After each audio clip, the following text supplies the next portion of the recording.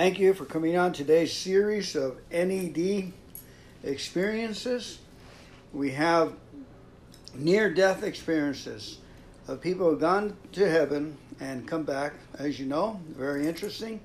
So our first one is from a man when he was a little boy. He died and was shown the future of USA democracy. Ken Leitz, NDE. Sherman Oaks. Near-death experience. Or Sherman Oaks. The guy's name. In today's video, I want to explore Ken Leitz's near-death experience that he had when he was 8 years old. During his NDE, he said he was shown the future that included everything from JFK's assassination, Trump being elected, devastating natural disasters, and even an upcoming civil war. Remember as you're watching this that this was originally uploaded October 18, 2020, almost 3 months before the January 6th attack at the Capitol. Wow. Let's get started. After I went through my life review, an entity that I called Mother took me to other places when I was up in heaven. It looked like a huge room, but there was like a large globe of the earth. It was like a model sitting up on a pedestal. And it was like a machine, and it was very intricate. And there were a couple smaller entities standing around it like they maintained it. And I was introduced to one of them. She was like a teacher. So I call her the teacher entity, and then I was brought there by another entity that I call Mother. So Mother pretty much handed me off to the teacher entity, and she was explaining this globe. And that's when they told me that the globe pretty much acts like a time capsule where every event on Earth is recorded and kept. So I was shown a little bit of the past because I was curious about it. And this is hard to explain. I felt like I was a bird flying through the air, hovering over an ancient city, and I saw a city that looks like someplace like Rome. So I told the teacher entity, I can't really relate to this. I'm sorry. I've read about this in the history books, but this doesn't interest me. What else can you show me in this globe? Then I got to thinking, well, I'd like to see where I fit in. Where do I fit into the big picture? So the teacher entity said, well, here's where you were born. And she just pointed down onto the earth, and it looked like the geographical area where I was born. And all of a sudden, a vision opened up, and again, it was like I was flying around like a bird, viewing stuff going on down on the planet. And then all of a sudden, I was down on the ground, and I saw a line of cars driving very fast through a city. People were cheering and waving and happy. And then suddenly something happened, and it was bad, and I knew it. I didn't see the specific gunshots. I didn't see President Kennedy getting shot, actually, but I knew he was hurt. And I saw the cars suddenly zoom off very fast. And there was a lot of turmoil, and then people were crying, and I knew that he was hurt. That's when they explained to me that JFK died. I asked, why would God let this happen? If he knows it's going to happen in advance, why doesn't he stop it? And I was pretty much told that it was going to happen because humanity makes choices sometimes that are wrong and they can't interfere. I guess that's a confirmation of we have free will. I was told that the next visions after that would happen later in my life. And it started with a picture of a government building, and it looks like the Supreme Court. The ruling they passed making it okay for same-sex marriage, I believe, and that would have happened around 2015. I believe that's what they were talking about. I wasn't told that specifically. I was told toward the end of your life, there will be a ruling here, and they showed me the building, that is significant, and it will be the beginning of great turmoil in your country. Maybe. And I believe it was the same-sex marriage thing. Could be Roe versus Wade. Who was the most angry about it? Evangelicals. And I saw Hillary, I'm positive it was Hillary because I heard her voice, speaking to people, and she was campaigning for president. I was also told that she would be there with another person that was like a president, so I'm pretty sure that was Bill. So I turned to the teacher entity and I said something like, well, she seems all right. I'm surprised a woman is running for president, but she seems all right. And I was told, yes, but she may not be allowed to be the president. And I was surprised, and I asked why. I was told because there's laws that are probably going to interfere. And that was it with Hillary. So I saw a brief vision. It looked like the Senate, but I'm not positive. It looked like Congress anyway. There was some hearings going on there, and it was very intense. Next, I was shown a very angry, mean-spirited president, and I saw that he had blonde hair. I can't tell you that I saw his face, or that I remember it. I do remember the blonde hair. And I remember the man being very angry and shouting at people. And then I saw demonstrations in the street. Then I saw Trump, or this angry president, in the Oval Office, nervous, walking around his desk, walking out into the hall, expecting a visitor, walking back, standing behind his desk, very nervous. Then the next vision, there was a skip, and then the next vision I saw was Trump on the front steps of a building in Washington, D.C., and he was very angry, and he was shaking his fist, and he was getting a crowd excited, and he was asking them to fight. So I asked the teacher entity, how did this man become our president? And why is he so angry? Then they showed me a vision of the Bible. It's like the pages were flipping, and then I saw like a line, like a flow chart, going down through the pages. And then sometimes it would stop and divide, and then more lines would be created. And I understood this to be the path that humanity would take. I saw the line jump out of the Bible and highlight churches developing in old Europe. And then once those churches were developed, I saw them, their morals, their protocols, the things they established, their beliefs, came over to America with the migration of people. Then I saw the line of progression come out of the Bible again, and it shot out of the Bible and it landed in the American Southeast, the deep South of America. Then I saw churches growing and developing there. Big churches, fabulous churches, complexes. I guess you could say schools too, because there was teaching going on. Looks like John Large Hagee's buildings, place, Joel's. lots of people participating. And I was told that these new churches would be very evil and that they would have a lot to do with the election of this angry president. To be more specific, they were telling people who to vote for in the name of God. And I knew that to be a horrible sin. So I was warned to stay away from those churches, to not pay any attention to them and stay away. Mm-hmm. So I have. And intermingled with all these visions, I saw people demonstrating and marching and doing things in the streets. I did see African Americans demonstrating in the streets, and I didn't understand why they were so upset. That's when the Civil War was mentioned, and I said something about, well, they were supposed to be free. The Civil War I learned about in school, they were supposed to be free, and I was told, but they're not, and that's why they're demonstrating. At the time that I brought up that I knew about the first Civil War, they told me another Civil War is coming, and it's going to be much worse than the first. So let's put it this way. To the African American, the black people that are watching this, God knows what you're going through. Yes. Okay? You're not alone. Next, I saw intermingled with demonstrations in the street. I saw people that I describe as they're black entities, but they're not the race. They're not the people. They're people with dark hearts, empty hearts. They were like black spirits, and they came across to me as not being American, not being true Americans, or not believing like good Americans. They were there to cause trouble within the demonstrations. They were encouraging people to get angry and to fight, and they were trying to get the crowds riled up. So I've said in the past, and I say it again, do not listen to them. If they are there to get you angry and frustrated, avoid them. Anger is a choice. You don't have to be angry if you don't want to. You can open up your heart instead.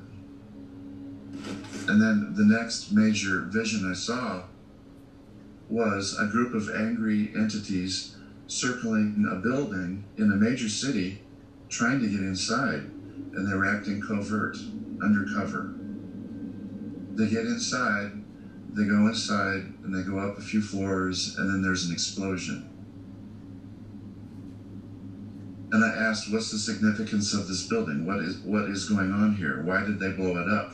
I was told that it was a center of communication, a place that people relied on for information. And I got the strong impression that it could be tied to the internet, but I got the strong impression that it was a TV studio.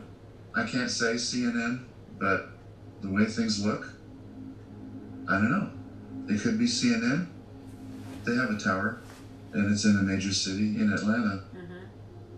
So I hope it isn't true. I hope it doesn't happen. So I hope they take care. I hope they protect themselves. After that, that's about when I saw an army building and growing in the West. And I don't know who they are, who they represent. I wasn't told.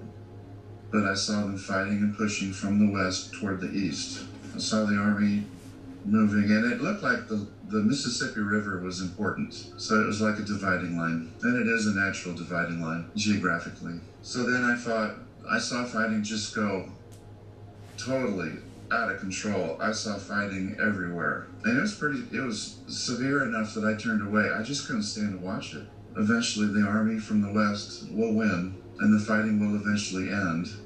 The army uncovers things. There's like another building or a group of people or something way down deep in the South. And if I was to guess where it was geographically, I'm thinking Louisiana, Arkansas, down in there. I saw it was like another large building, and it was like a government building because it was fortified. And I saw people fighting and demonstrating around that, and eventually the building is overcome. But what's uncovered inside that building is tremendously evil. It looked like a ghost of some kind rising up out of this building because it was finally destroyed. The best word I can come up with is a demon, an agent of Satan. And it was there to promote anger and fighting and misinformation. And it was very powerful. And when it was finally destroyed, as it rose up out of that building and flew away, it was laughing. It was delighted. It's like when the army from the West finally gets inside that building and puts an end to what they're doing. It's going to be a relief. It's going to be a great relief.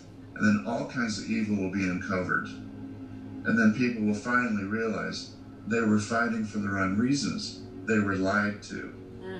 A lot of people are believing a lot of wrong things, and that's what's going to elevate the fighting and the aggravation. There was a time when the teacher entity stopped the flow of events, like 3 different times.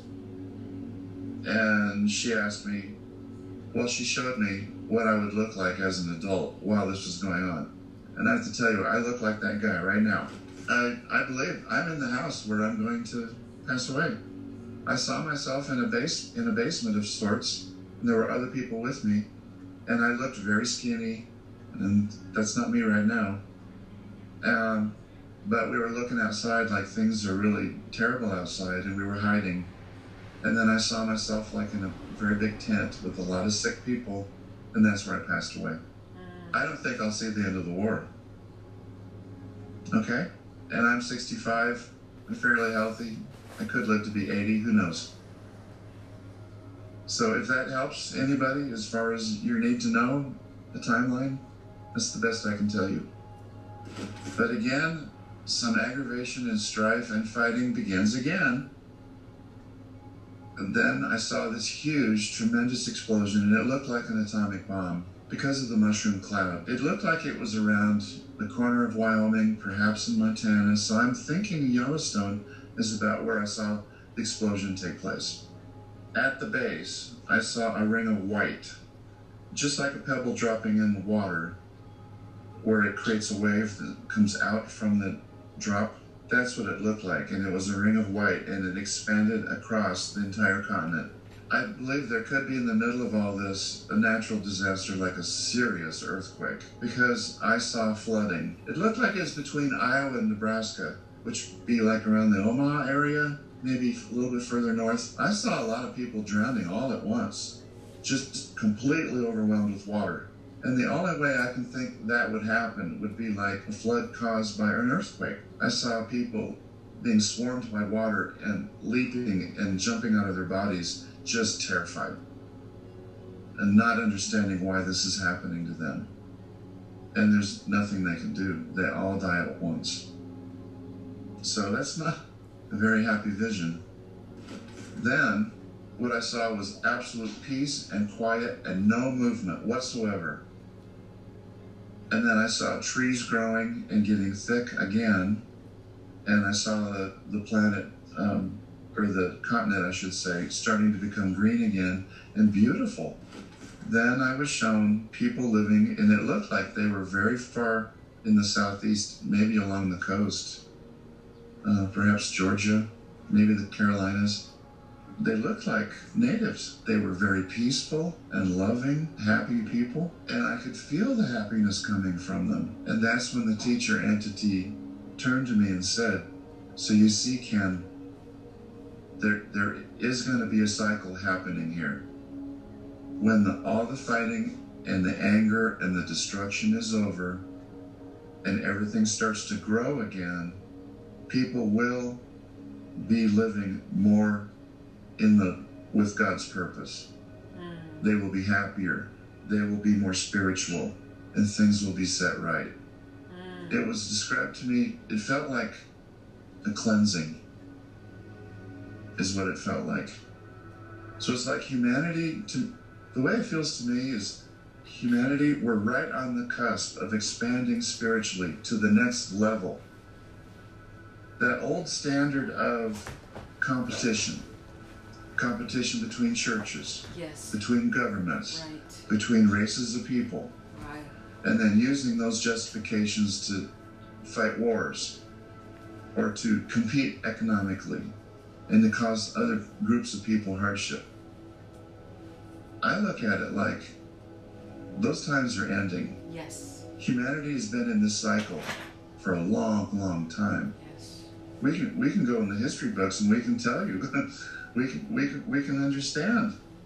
That's always been the model. We fear people who aren't like us. We end up fighting.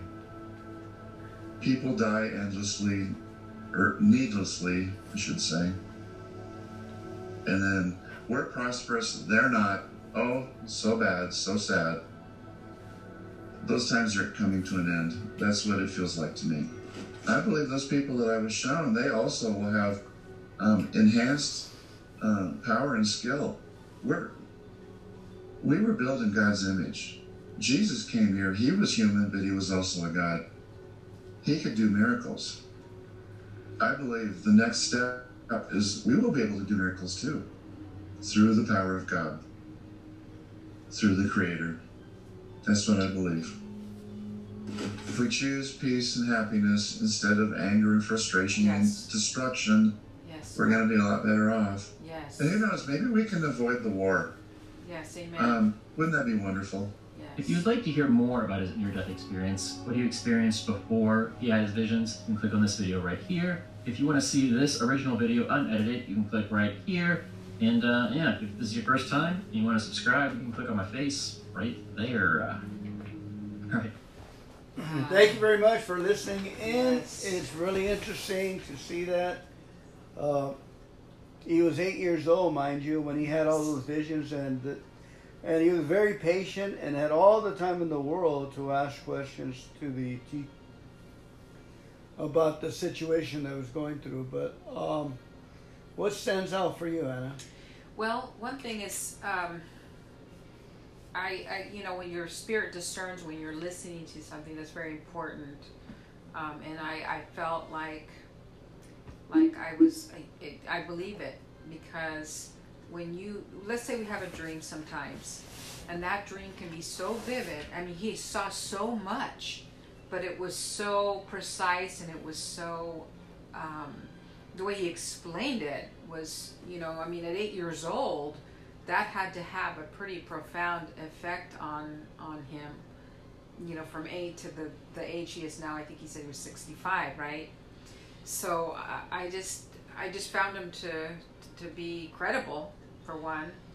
My spirit was in agreement with, the events that were happening, and it's kind of interesting that when he was 8, if we take 65 minus 8, I don't know what year that took place, but here we are in 2022, and this was recorded in what, 2020?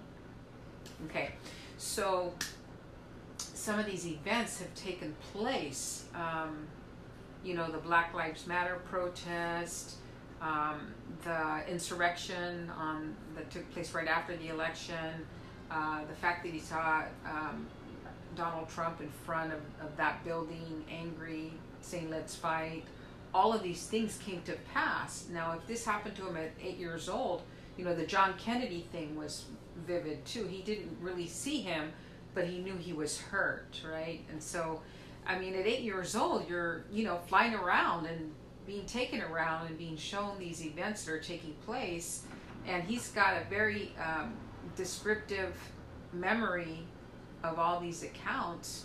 And it's just, I mean, I think for all the ones that you and I have seen together, it's probably the most, I mean, it really is kind of, I don't want to say shocking, but it's kind of like I stood up and wanted to listen to what he saw, you know, and about the fighting going on, you know, and the Supreme Court decision about the same-sex marriages and things like that. All of this stuff that's taking place, it just, to me, was like, you know, only God can show you something like these events, you know, at that age. You know, for some reason he was, you know, selected to see this. It's very interesting. One of the things towards the end that I was like, wow, you know, what he said is that people are angry, and that's the current state of this country right now. There's a lot of anger going on and a lot of fighting with the government, that, you know, whether you're Democrat, Republican, churches coming against each other, people coming against each other, all this stuff taking place, and it's like an angry spirit that's overtaken this country is what I you know, because he said that one spirit that got released, he was laughing, right? But he was meant to come in and bring that strife and that anger. So one of the things that he says, it kind of like at the end, like, we do get through it, but that it's because people are being lied to, okay? And I think that's a really important point, that we have choices to make when we hear communication, and we got to learn to discern, you know, the truth of the matter. You know, not just read what's coming through on Facebook and people are sending it out and, you know, spreading this kind of misinformation, and it's not been validated, for one. So I think the best thing that we can take away is learn to discern the information and just, you know, just do that, you know, and keep, you know, I like the way they said, stay away. He was told, stay away from those churches who are trying to push a political agenda, right? The church is here to bring forth the gospel and help people get saved, not to be angry at the pulpit and push a political agenda, you know. Whether, you know, we have government leaders, maybe they're not making the right decisions, you know, maybe, you know, there's a lot there. It's a whole other thing to unpack. But, you know, the main thing is we don't get caught up in that political spirit, and we don't get caught up in the religious spirit. We kind of have to stay even keeled and make sure we're not getting consumed by that. That, you know, that's the biggest takeaway is don't get consumed by all this. You see a lot of people arguing and families dividing and all that kind of stuff.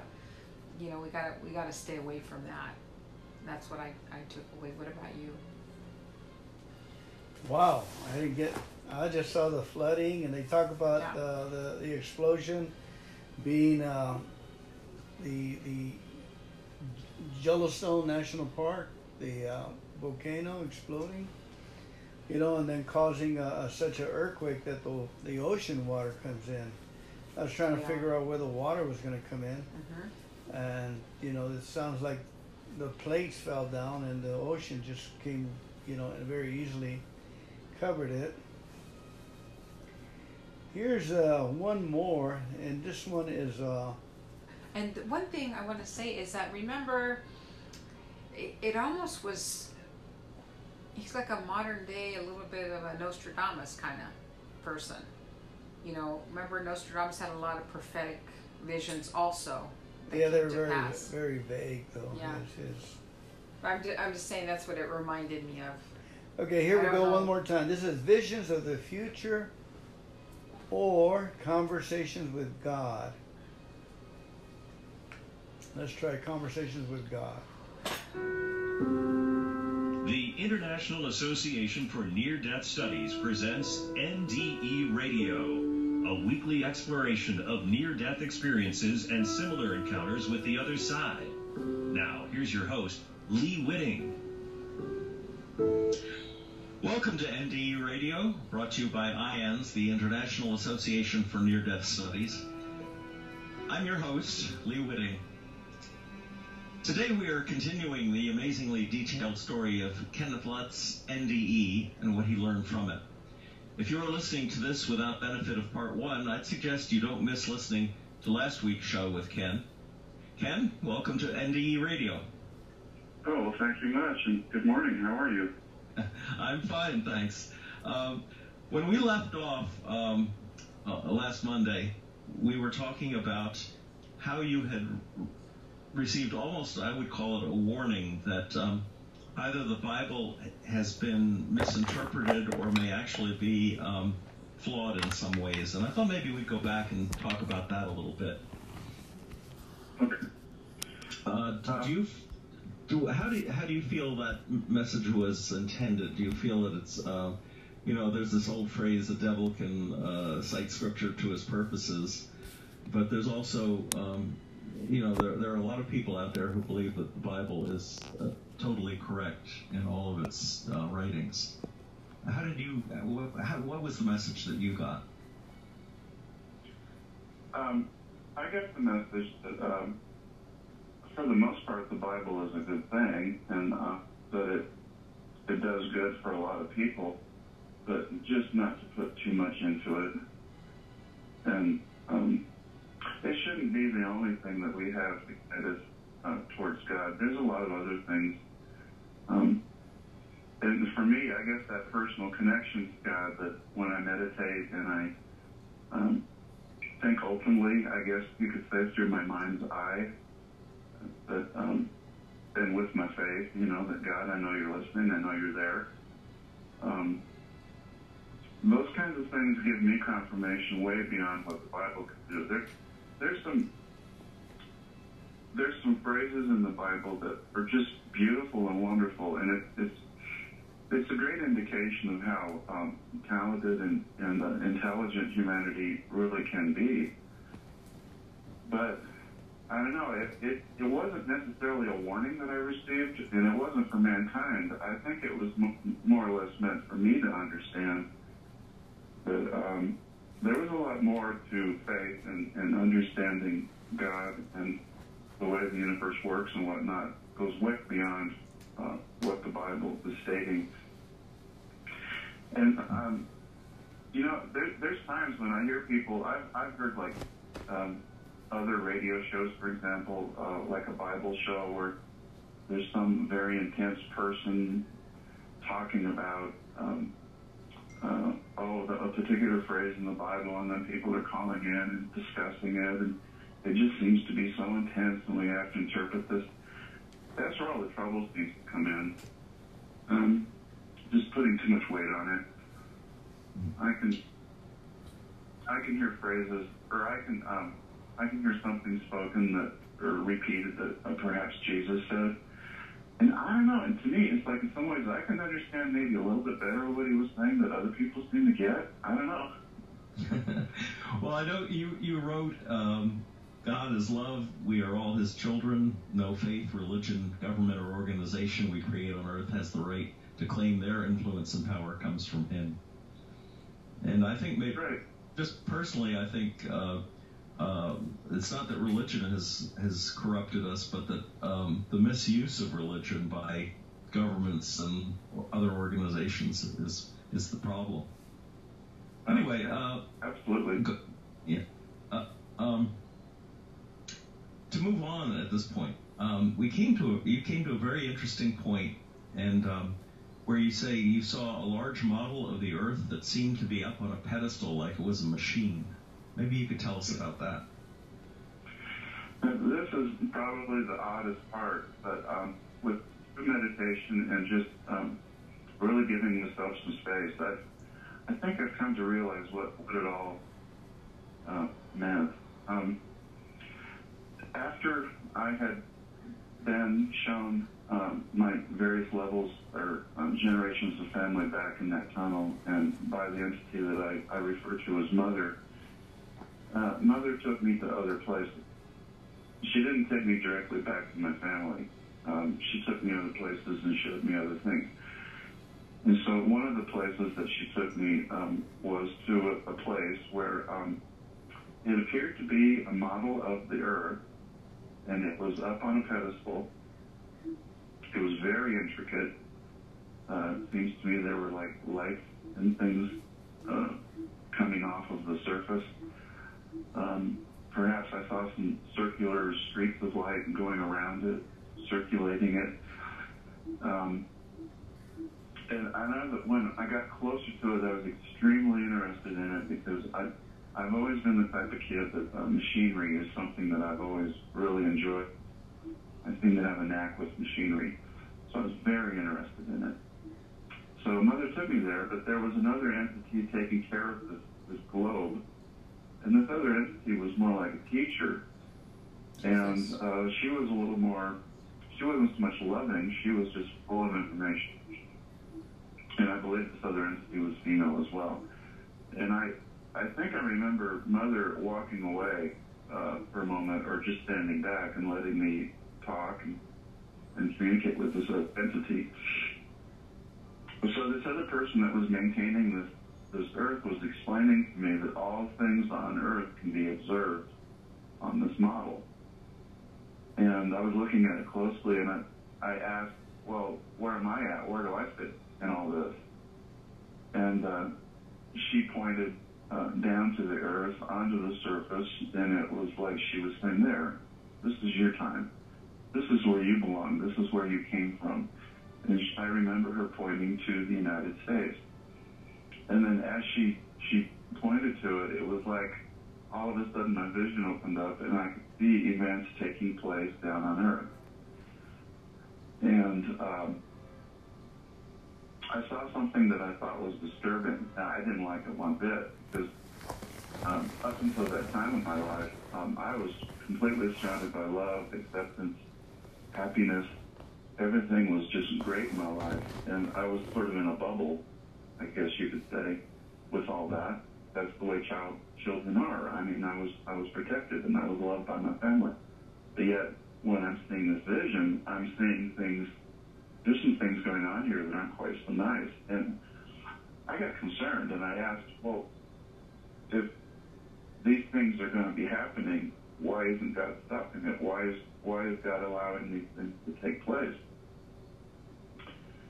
And the answer I got back to the teacher entity was a little bit stark. It was like, you're not to be concerned about these things. These things are going to take place, whether you're involved or not. This is your time, but these are not things that you need to concern yourself with. These things are going to happen. I believe what I saw, the very first thing that upset me was the assassination of JFK. Because when I was in the hospital and I was going through all of this, he was still alive.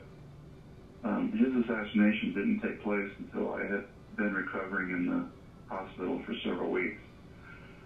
So I believe that's what I saw. And then I was told that this was going to trigger like a period of turmoil, or a period of unsettlement in history. This is going to be the beginning of it. And I was a little bit upset. And I think then Mother got involved again. And there was some discussion over whether or not this was good for me. And I think the decision was made that at that time, my age, it was decided that they were going to protect me. And so I distinctly remember, I didn't write this, please, so this was all total new for you. I'm terribly sorry, but... No, that's fine. I remember just being told to just sit still, and that sort of reached into my memory, into my consciousness, into my mind, and they smoothed all that out so that it wouldn't be of a major concern of mine, that my memory wouldn't be real precise. But at the same time, I was told that as I got older, many of these things will come back to you, and sure enough, it has. So I'm almost positive that very first image I saw that didn't look so good, that got me upset, was I saw the assassination of JFK. I saw the cars and the upset people crying and all that went on with it. And actually, when I got back home after the first operation, it took 2 operations to correct my appendix. But when I got home after the first operation, it was the very same day that JFK was buried. So I watched all that on black and white TV. It was just very sad. And some of these premonitions have continued with you, haven't they? Because you mentioned that you dreamt about the Twin Towers. Yeah. Later in my life, I've had dreams, powerful dreams, visions, I guess you could say, right before something major has happened in history, and I believe the Twin Towers is one of them. It was a very startling dream. So before it actually happened, I didn't understand what it all meant, though, and that speaks to the way it goes. I don't understand these dreams until something happens, and it's like, oh, okay, I saw this. But in the Twin Towers in particular, it was, gosh, it seems a couple of months, maybe just a month before it actually happened. Mm-hmm. I saw a vision of a very large city with very tall buildings. And I recall seeing buildings that appeared to be damaged, like they were smoking. And there was at least 2 buildings that I saw were damaged. But then my vision moved me way, way out into an open field. And then my dream ended when an airplane fell out of the sky and crashed onto the ground. It was a very loud explosion. And that woke me up. My heart was racing, I was sweating. I woke up frightened, had no idea what it meant. And then 9/11 took place just a few months later, and the plane in the field, I believe, was the plane that crashed out in the open field. I forget. You mentioned Pennsylvania. I forget what state it was in. But I've forgotten the town, but it was intended probably for a building in Washington, but the passengers on board revolted and they drove it into the ground. And then you said that you also had a vision of that destructive tidal wave, that tsunami of 2004. Right, the tsunami of 2004. That was another very powerful dream. I dreamt that I was floating above an ocean. I didn't know exactly where. I knew it was Earth, but I was floating above an ocean, beautiful moonlit ocean, and then suddenly I saw like a bright star shining down on the ocean, or deep down underneath the ocean, and it caught my attention. So I sort of floated over in that direction, and was way up in the sky looking at it, and then all of a sudden, thousands of tiny stars jumped off the surface, off the ground of the Earth, and went sailing past me, and they all kind of wailed a little bit. You could almost describe it as a not too loud of a firecracker. You know how they wee, kind of whistle? That's how they went. They went floating past me, and some of them went through me and on beyond and up, and I knew that they were going up to heaven. And I looked down on the Earth, and I recognized that it was a part of the ocean that was close to like India, somewhere around in there. Indonesia, around in there. And then just Yes. just within a week or so after that, then the earthquake took place. Yes. And you mentioned the Hurricane Katrina and the subway train explosion in Spain. These are all major events in our recent history. Right. By the time I had the dream about Katrina, terrorism had become very much a part of our lives, and we were, in the media, we were hearing a lot more about it. Well, I guess it would have been about a month or so before Katrina happened, and it must have been before the train explosion as well. First I saw the train explosion, and I didn't know where it was. But I saw a train explode, and there were many people on board, and many people were injured. But then I saw a great wall of water come and wash over the land, and it was a tremendously powerful wall of water, and I knew that it was coming over a city, and that it would be somewhat anticipated, but I guess it was just a warning to me that it was going to take place. And then I had no idea where, and then sure enough, Katrina happened a short time later. And it was a wall of water, and it was very powerful. Yes. In fact, they made a near-death experience movie based on that. Can't think of the title right off the top of my head. But, I've got to ask this question because I'm sure it's in everyone's mind. Have you had any premonitions that have not yet happened?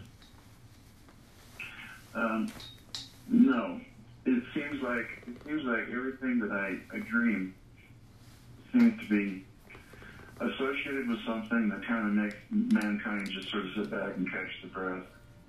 And those are the kinds of things I dream about, and I haven't really seen anything like that recently. Although, like about a week ago, I had a dream, but it was in regards to myself. I had a dream that I was sitting in front of some people who they were like cyclopses, which is really odd. They only had one eye. I think what it meant was they had singular vision. I recognized them as experts, and I asked them, "Will I have to live another life on Earth, or is this it for me? Can I finally go back?" And I was told I would not have to come back to Earth. So I was very happy about the knowledge. I woke up feeling very good. I mean, I love Earth. I love living. I love my family. I love my friends. I love everyone. But once you've been in heaven, and especially, I guess mine was a pretty strong experience. Once you've been up there and you know what that absolute love feels like, oh gosh, Earth can be really hard to deal with sometimes.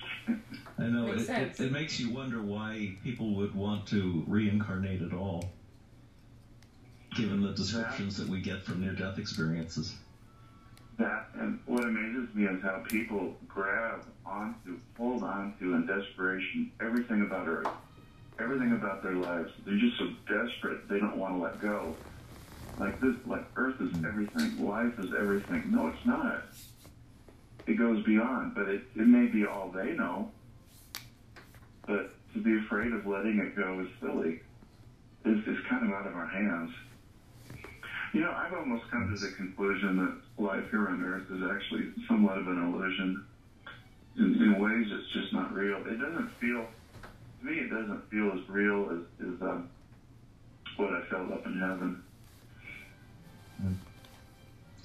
The Matrix, the Buddhist concept of illusion that we live in here. Now, when Mother returned you to your family again, they showed you some chairs. And I thought that was interesting because that's a very Earth-based concept where a family is sitting together.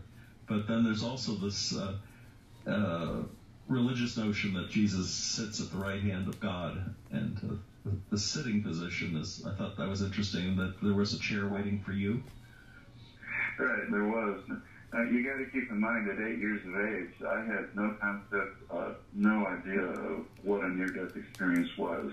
So I don't want anyone thinking that this is just something that I must have learned about, and so therefore it became part of my experience. So it was not. It was totally new to me. But yeah, when I was done with the globe and Mother had finished, protecting me and erasing some of my memories of the future.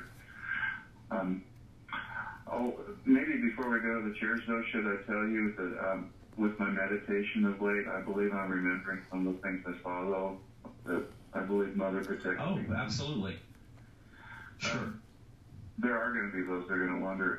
Actually, I do believe I did see something that I think could be interpreted as the end of the world. It's probably in the future. I'm not so sure that what I saw is something that I'm supposed to witness. I know there were things I was told I was going to witness, but this part, I mean, it was just so horrible I had to turn away. I saw wars, I saw strife, I saw fighting, I saw things coming and going in relation to the United States. But the biggest thing I saw was the world engulfed, and I believe it was like a flame. And it would have been like the end.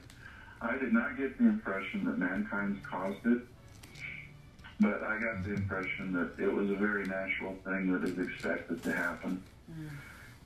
And then when the burning quit, the vision of the world burning quit, I was shown that then everything will make sense. Then the world will finally be at peace. And it was almost as if a very old wrong or mistake about the earth was finally going to be corrected and put right. And there would be much love, there would be much peace and happiness, and that everything will be okay. So I guess it's pretty easy for me to assume that humanity is going to continue beyond that point. But is this something that was anticipated to be in your lifetime? I can't say that. I'm not ready to say that. But I think they were answering my concerns that why all this disruption? And I think I was shown all that because they wanted me to know that when it's all over, you'll see that everything is okay. We have to put up with all this at first, but then when it's all over, it's going to be okay. That's pretty much what I was told. That it's going to be very happy and beautiful when it's all said and done. And it's like God is aware that all this is going to happen in advance. Sounds like it's already written, in other words. It's already written, already seen it. I did not get any indication that mankind can choose different paths. I did not get that at all. I've heard some people have come back with that message that we can choose certain things. I believe that what they saw is true. They probably did think that mankind can take different directions. I was just 8 years old. I didn't understand a lot of it, and I just hate to put too much into it. That's all, because you can't call me a reliable source when it comes to predicting the end of the world. I'd like to jump onto another very interesting thing, and that was when you witnessed your own birth, and when you perhaps played with the spirit of a girl child that apparently died in utero or was miscarriage. Miscarriage. Yeah, up until my mother died in 2012. She died in 2012, 3 years ago. I spent a lot of time in the nursing home with her as she was slowly fading away. And she's the one that gave me a religious background, insisted that I go to church and Sunday school and all those things. And yet here, with all of her faith and belief, here she was on her deathbed, and she was starting to have doubts. And she started asking me to grant her forgiveness for all the wrongs that she had done to me in my life. And it kind of baffled me. I love my mother. I always loved my mother, and none of us are perfect. So it just kind of surprised me that, you know, she started demonstrating a little bit of weakness, but then she started talking about this baby that she lost. I'd never heard of it before. Now, I'm not positive that she didn't mention it to maybe my brother or sister, but we just never talked about it. I'm pretty sure my dad knew about it. But she told me that she had lost a baby before my brother was born. And she just didn't know what to do about it. It was so early. She just felt sick, she said, and she went home. Dad stayed out with his friends, and oh, Mother, forgive me for telling people this, but she flushed it down the toilet. She felt really bad about it, and then it was suddenly, when she told me all this, that she thought it was a girl. She said she thought it was a girl, and then I remembered I saw my birth when I went through my near death. When I saw my birth, my mother was on the table. The doctor was very excited. He was working on her feverishly.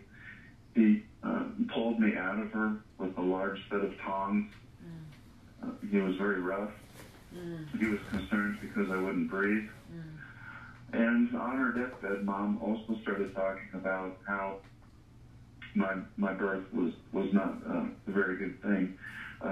I was born in 55. They didn't have a brick hospital yet. It was just a house. It was upstairs. And Mom told me how they used laughing gas as a way to help women with the birth pain. The doctor was a hunter, an avid hunter. So was my father. Dad was there, hanging around, I guess, outside the room.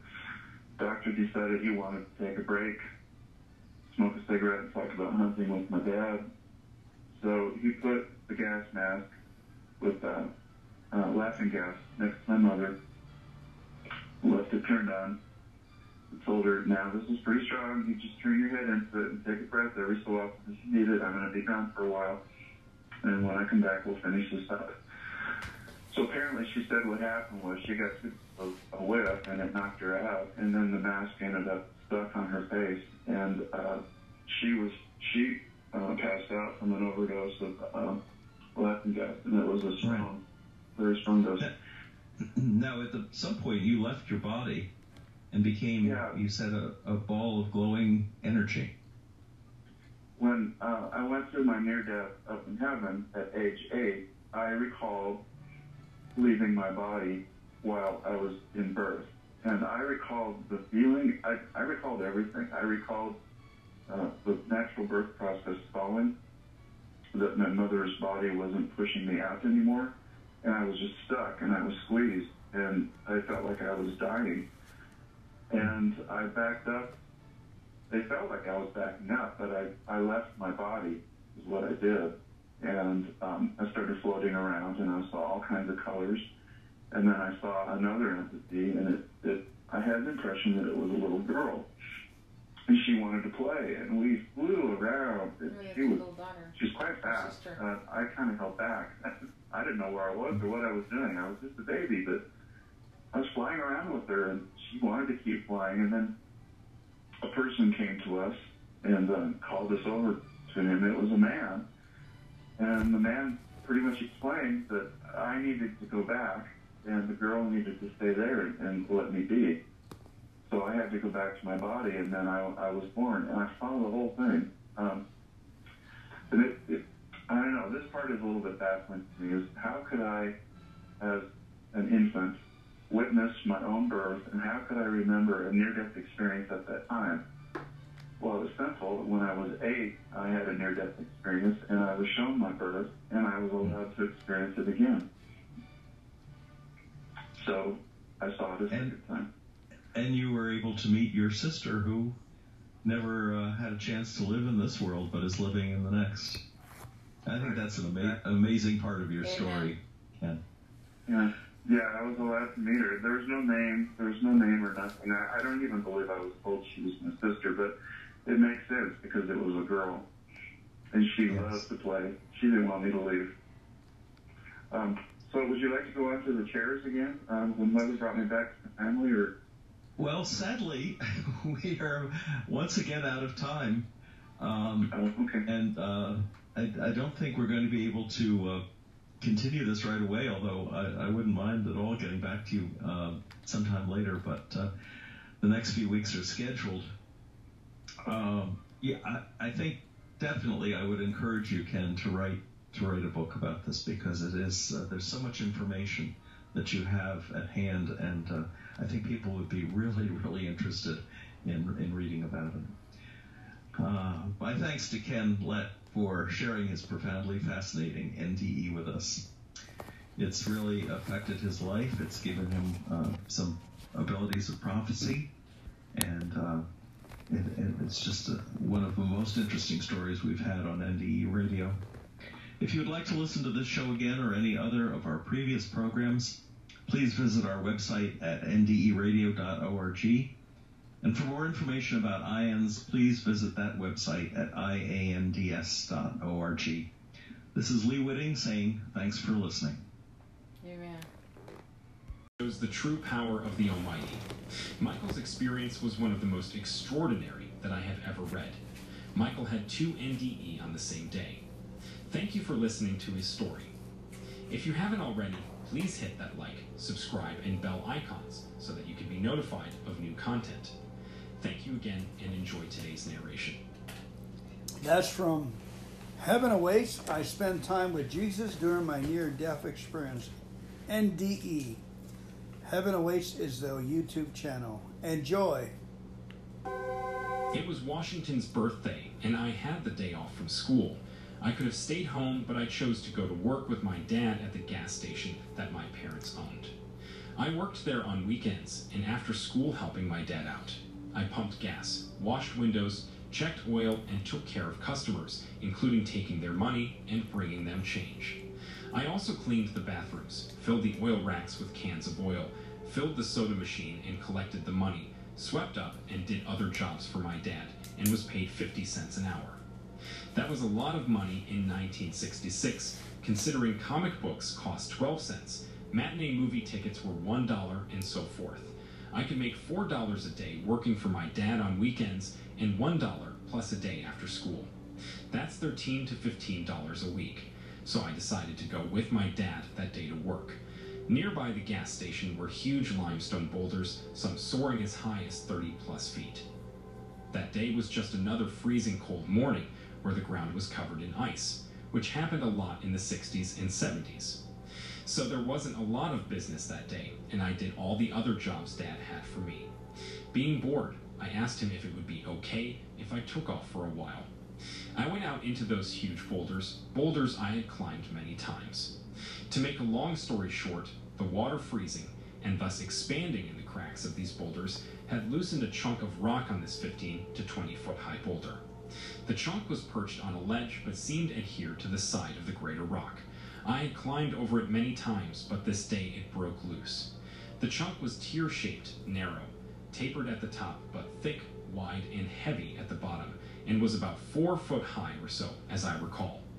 It broke off. I fell backwards off the gigantic boulder, and this stone fell right on top of me. In fact, I rode it to the ground. It probably weighed around 400 to 500 pounds.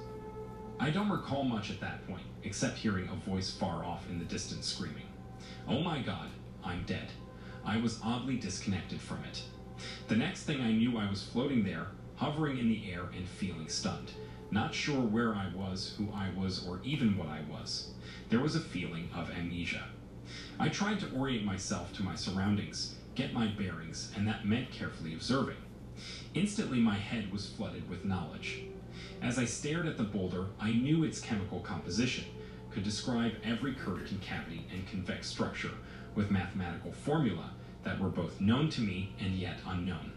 I couldn't believe how clear my thoughts were. Then I became aware of a body. I use the following words because they express what I felt, but I didn't use these words. In fact, I wasn't thinking with words at all. I became aware of a biological unit that wasn't functioning. I literally viewed it in the way I might view a car that was all crunched up. I swept over this body and could see almost nothing between where the boulder was lying on it and the ground. There was literally less than an inch. The face was contorted and gray with the mouth open and mud and blood smeared from its nose across its forehead.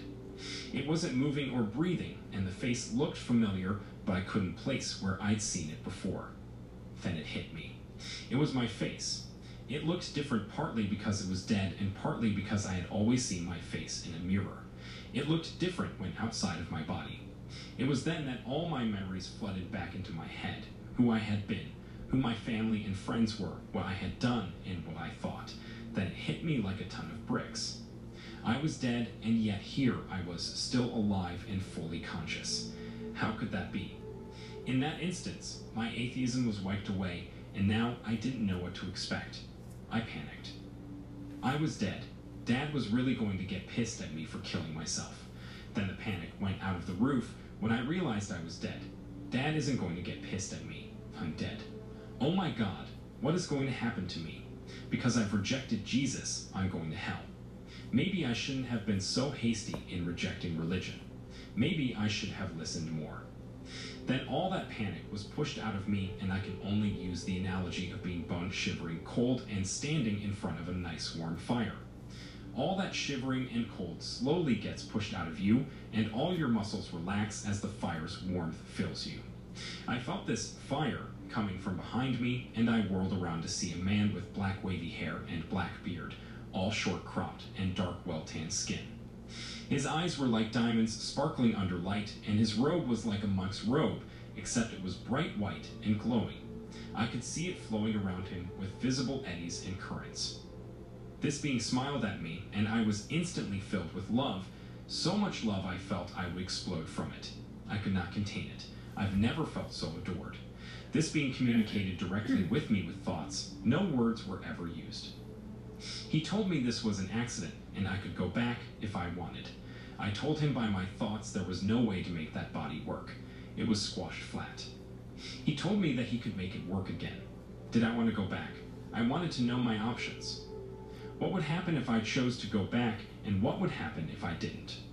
No sooner did I think these thoughts, and then I was hit with a package of images. It showed in brief what would happen if I didn't go back. I saw my sister get into alcohol and drugs, and her life spin out of control, because I wasn't there. I saw my dad commit suicide, because shortly after my death, my mom divorced him. I saw my paternal grandfather wither away and die, his heart broken over my death and my dad's suicide.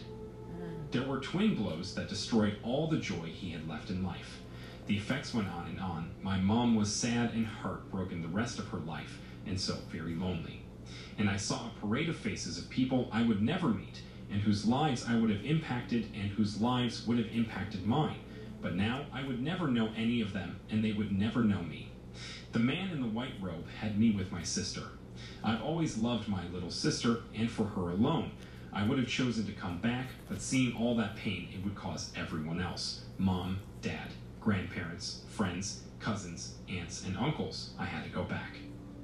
Then came a second package of images, those of what would happen if I went back. I skipped over the obvious. Dad didn't commit suicide. My sister turned out okay. Mom ended up happy. My grandfather went on to beam with pride over his first grandson to attend a university. My grandfather was a legal immigrant from Italy who never made it past the 4th grade, and he treasured education beyond everything. He crowed like a proud rooster when his kids graduated from high school, and I became the first of his grandkids to attend a prestigious university. But what I focused on in this second package was what I would pay as a price for going back. I knew that I would walk again, that all I had lost would be restored, but only temporarily. In my latter life, perhaps 10 to 15 years after the accident, I would suffer pain, extreme pain, and it would affect me the rest of my life. I chose to come back. He smiled as if he knew I would pick the harder path because of how I felt for my family and friends. There was a snap and a pop, and I was back in my body. It was filled with crackling electricity-like sounds and feelings. I had no breath, no air, and this huge rock was choking off all air. I grabbed the small end of the tier near my nose with my one free left hand. My right arm was pinned under the rock, and rolled the thing off me like it was made of paper. I took a painful breath of air, and it was as if someone had plunged a sword into my right side. It was an agonizing breath, so painful I passed out and rolled down an embankment into a depression, and yet as my body flopped over and over, rolling downhill, I was watching it from the top of my head, both half in and half out of my ruined body. I landed in the bottom of this depression in a tangle of brush. I couldn't feel or move my legs. I was completely paralyzed from the waist down, and I could barely breathe. Every breath was shallow and stabbed me like a dagger driven deep into my right chest. But I was alive, just like the man in the glowing bright white robe told me I would be if I had not a clue how he did it.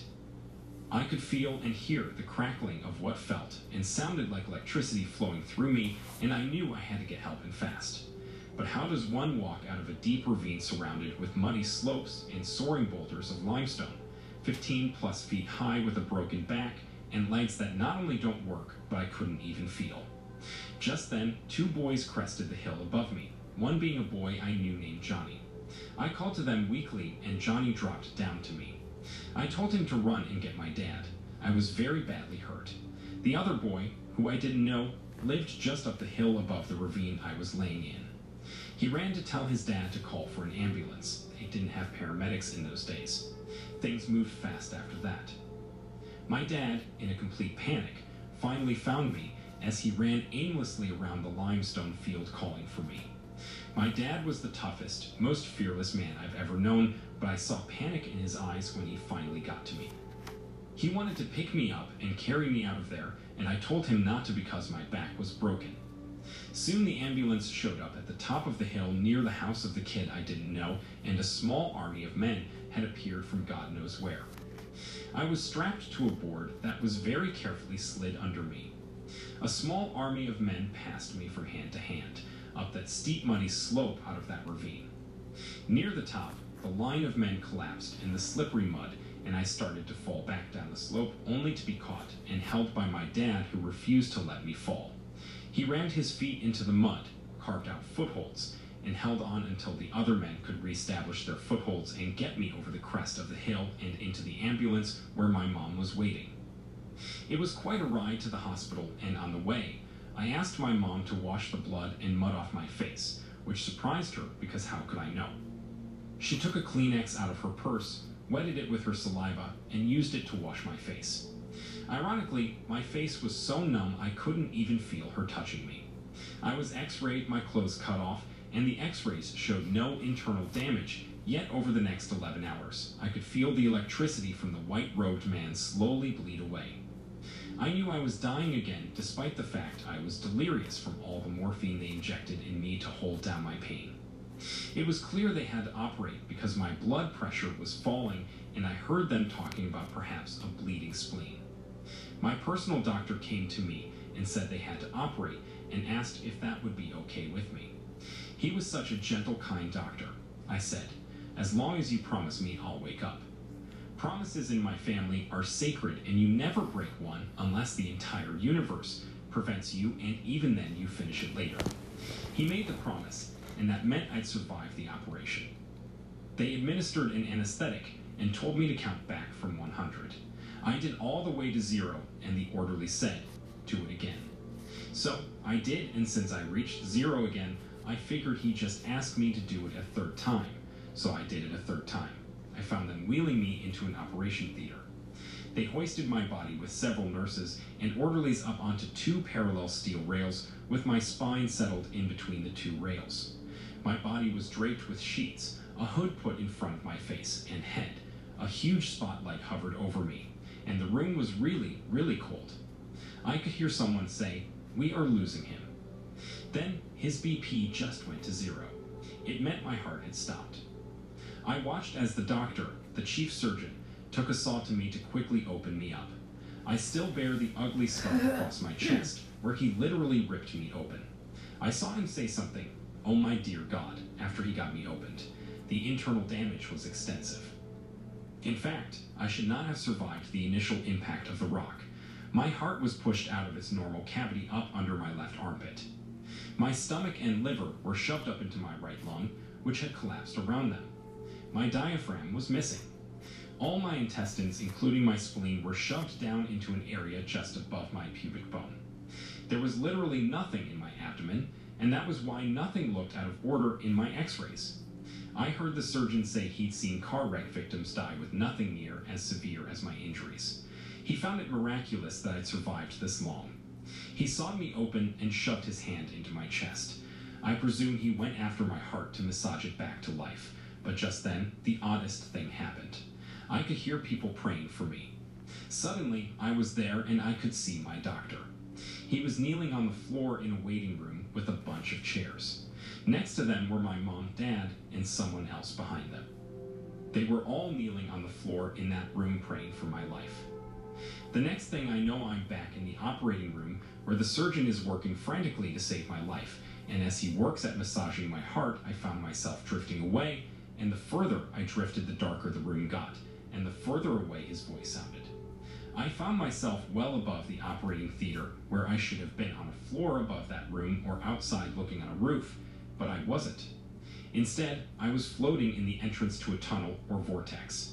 I was sucked into it, and that was when my adventure really began. I ended up with a life review and was escorted around the other side by a being who was my guardian angel, whom I came to call Professor, but he had an incredible sense of humor. I say he with tongue-in-cheek because he was neither a he nor a she. I also saw what happened to true atheists. Apparently, I was open-minded enough that I didn't qualify. I got to see various heavens and asked to see what hell was like if there was one, and there was, but it was nothing like I expected. I even asked to meet Jesus and apologized only to meet a man that was nothing like I expected and was given interesting historical facts I was later able to verify. All of that is far too complex to include here, including numerous predictions of the future that have all come true except one, which I think is yet to happen. I would like to also add that I am no longer an atheist, even though I was an avowed one when my accident happened. I thank God daily for allowing me to live.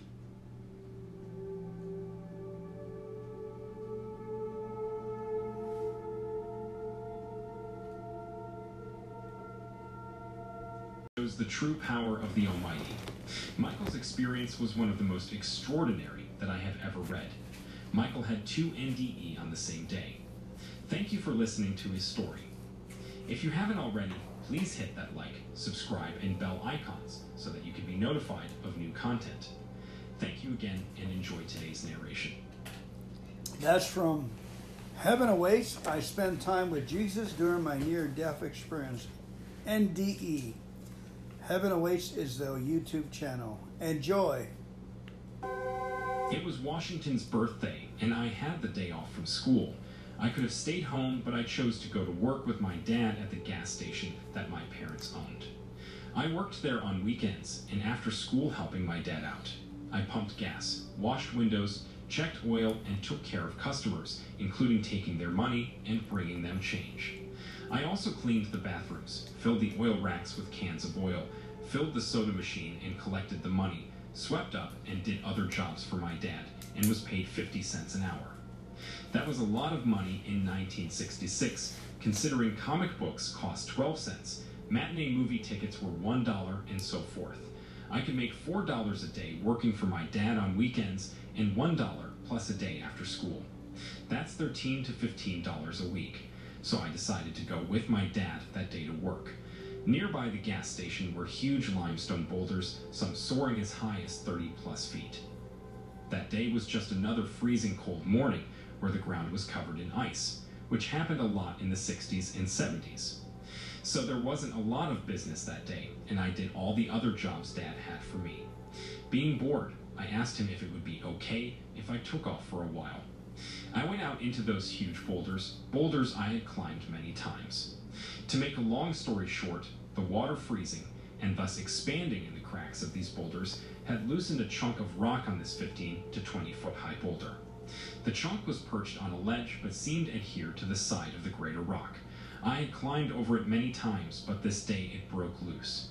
The chunk was tear-shaped, narrow, tapered at the top, but thick, wide, and heavy at the bottom, and was about 4 foot high or so, as I recall.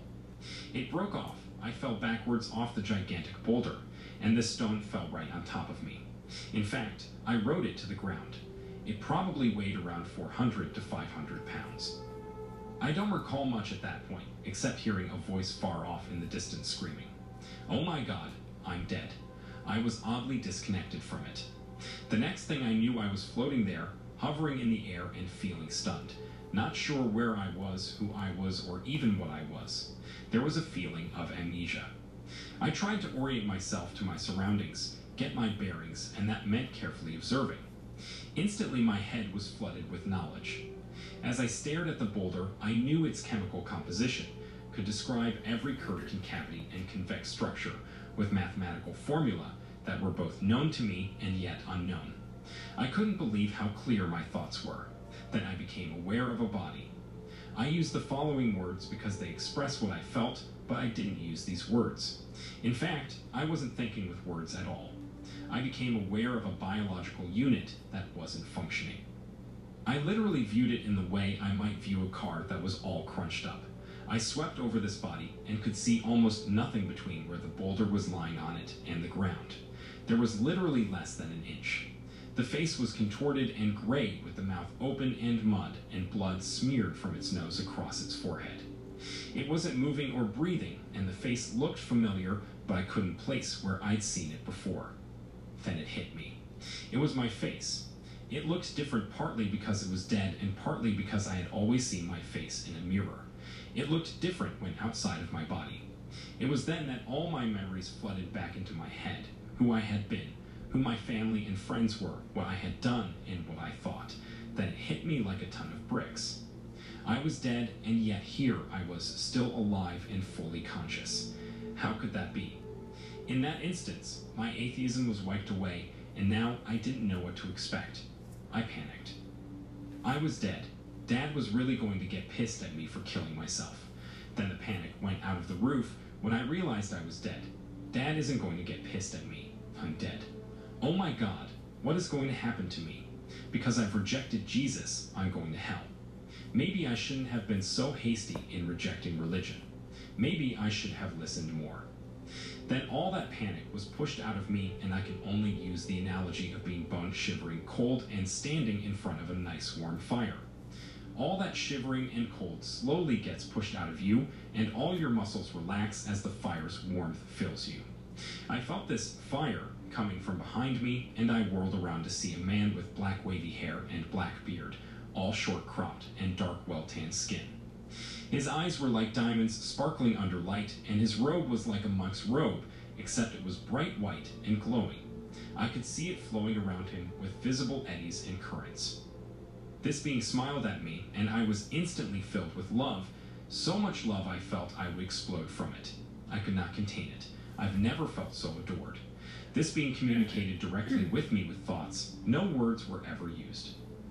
He told me this was an accident, and I could go back if I wanted. I told him by my thoughts there was no way to make that body work. It was squashed flat. He told me that he could make it work again. Did I want to go back? I wanted to know my options. What would happen if I chose to go back, and what would happen if I didn't? No sooner did I think these thoughts, and then I was hit with a package of images. It showed in brief what would happen if I didn't go back. I saw my sister get into alcohol and drugs, and her life spin out of control, because I wasn't there. I saw my dad commit suicide, because shortly after my death, my mom divorced him. I saw my paternal grandfather wither away and die, his heart broken over my death and my dad's suicide. There were twin blows that destroyed all the joy he had left in life. The effects went on and on. My mom was sad and heartbroken the rest of her life, and so very lonely. And I saw a parade of faces of people I would never meet, and whose lives I would have impacted and whose lives would have impacted mine. But now I would never know any of them, and they would never know me. The man in the white robe had me with my sister. I've always loved my little sister, and for her alone. I would have chosen to come back, but seeing all that pain it would cause everyone else, mom, dad, grandparents, friends, cousins, aunts, and uncles, I had to go back. Then came a second package of images, those of what would happen if I went back. I skipped over the obvious. Dad didn't commit suicide.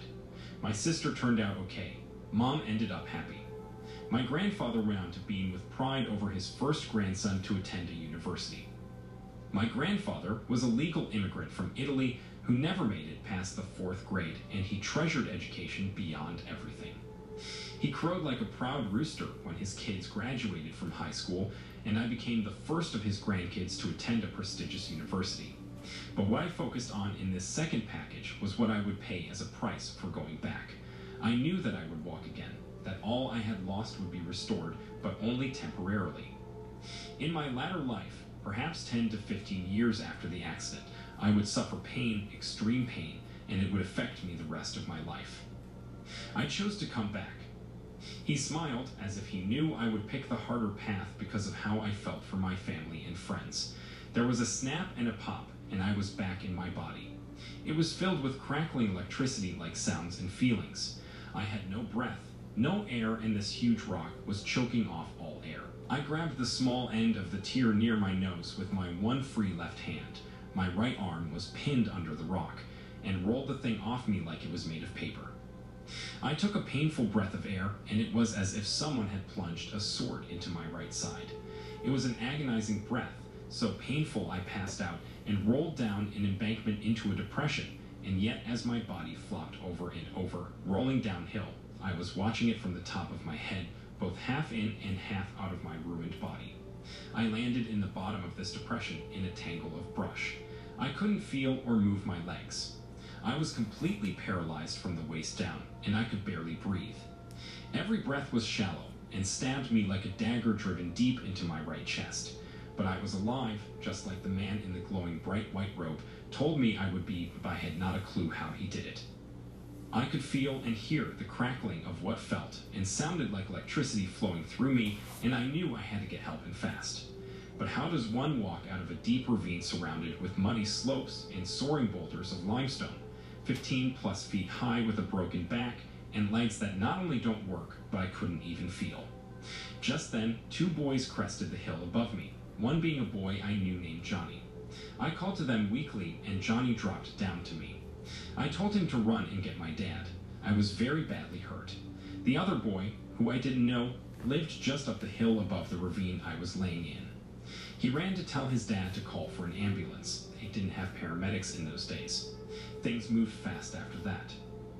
My dad, in a complete panic, finally found me as he ran aimlessly around the limestone field calling for me. My dad was the toughest, most fearless man I've ever known, but I saw panic in his eyes when he finally got to me.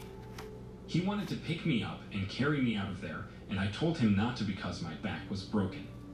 Soon the ambulance showed up at the top of the hill near the house of the kid I didn't know, and a small army of men had appeared from God knows where.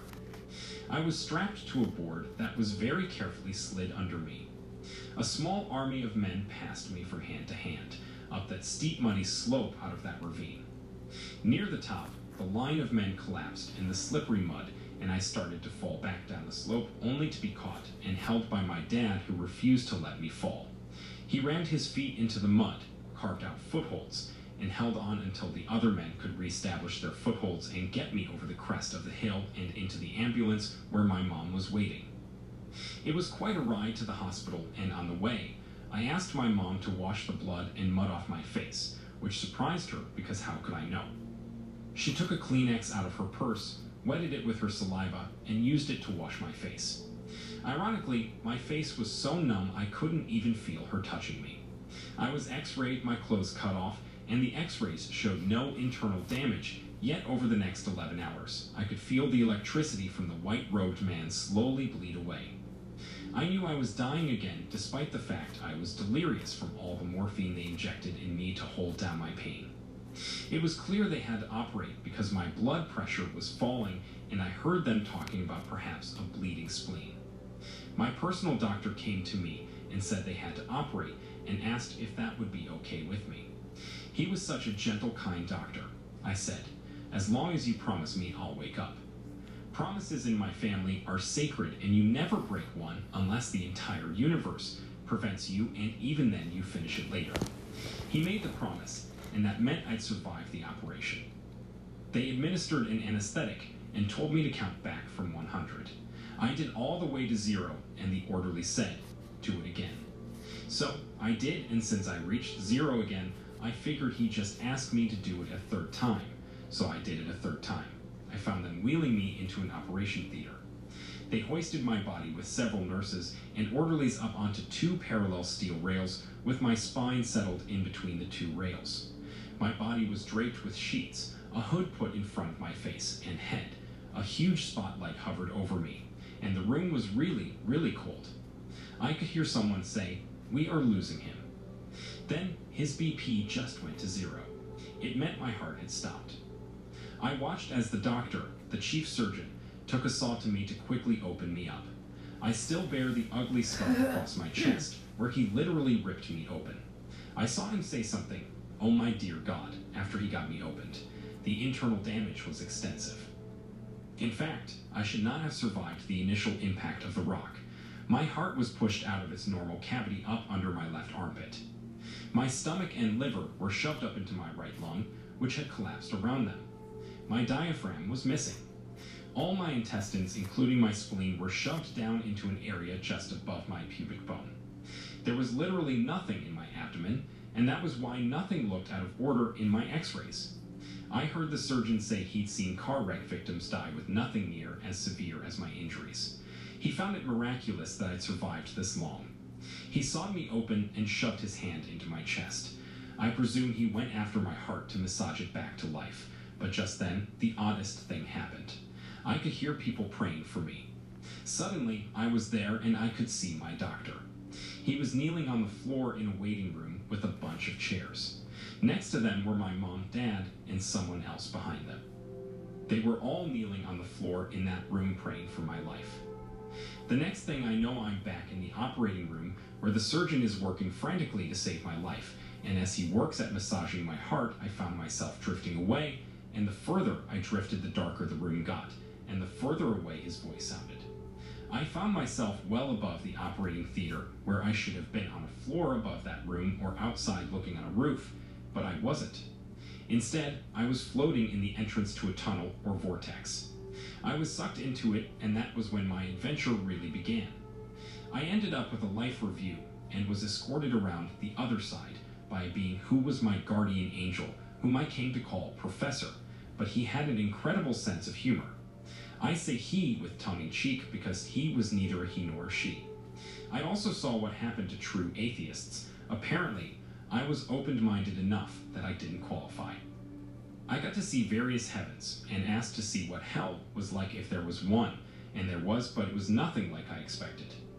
I even asked to meet Jesus and apologize only to meet a man that was nothing like I expected and was given interesting historical facts I was later able to verify.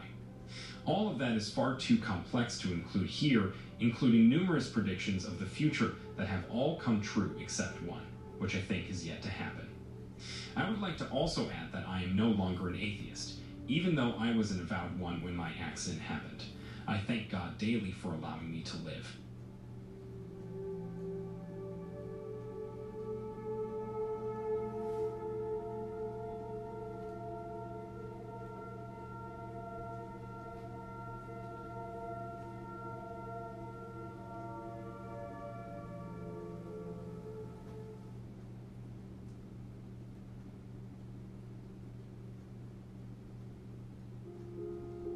Have you ever felt the weight of the world bearing down on your shoulders as you wrestled with the question, what is the reasonable decision? As you battle to understand God's purpose for your life, the pressure might paralyze you, and you might even worry that you'll mess it up or miss out on what He's calling you to do.